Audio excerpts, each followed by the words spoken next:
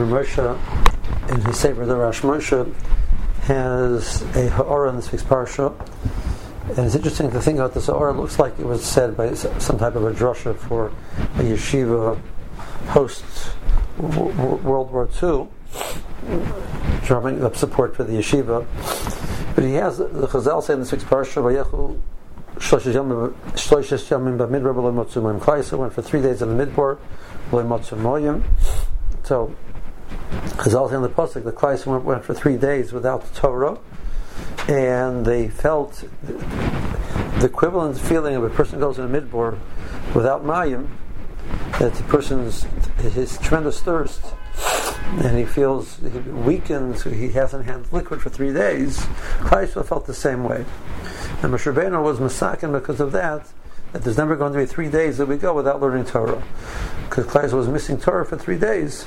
So every 3 days, so Monday we learn from the Torah, we learn from the Torah again on Thursday, and then on Shabbos. We never go more than 3 days without Kriyas HaTorah.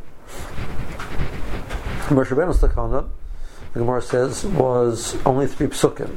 Ezra HaSofer later on expanded the takana to 10 psukim. And Kriyas HaTorah has to be the minimum of 10 psukim, with one exception.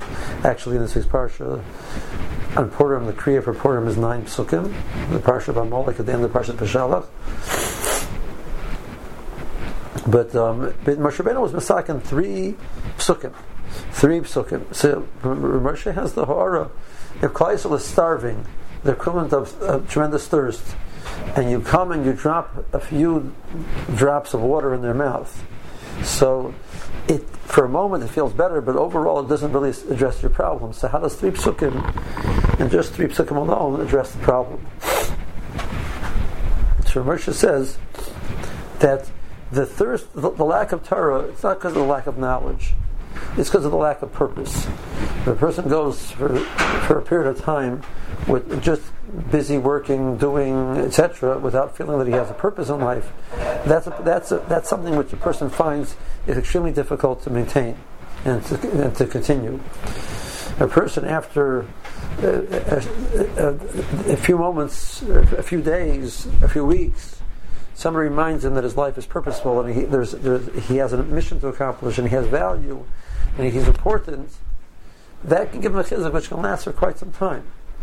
So the 3 psukim of Torah, their purpose is to remind Klal Yisrael and to remind every member of Klal Yisrael that life has a purpose. There's a purpose in life. He's accomplishing something, and he should appreciate that. So it means any 3 psukim of the Torah that a person learns, Moshe is pointing out, any 3 psukim of the Torah that a person learns will be able to convey to the message to Klal Yisrael, to each member of Klal Yisrael, that there's something more valuable, there's something more significant in their life than just being busy doing work, etc. And that's what the getter of the Takana was, that the original Takana was these 3 psukim was going to accomplish that. So we can take any 3 random psukim from the Torah. The original Takana wasn't necessarily the division of the parsha is the way we have it, but any 3 psukim of the Torah.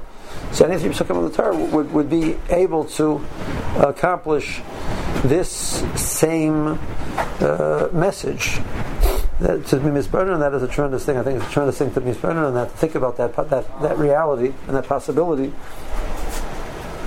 that everything has a significance, everything has a message of the value of life, the purpose of life. That the Bershom has a mission, he has a plan for the world. Have a good Shabbos.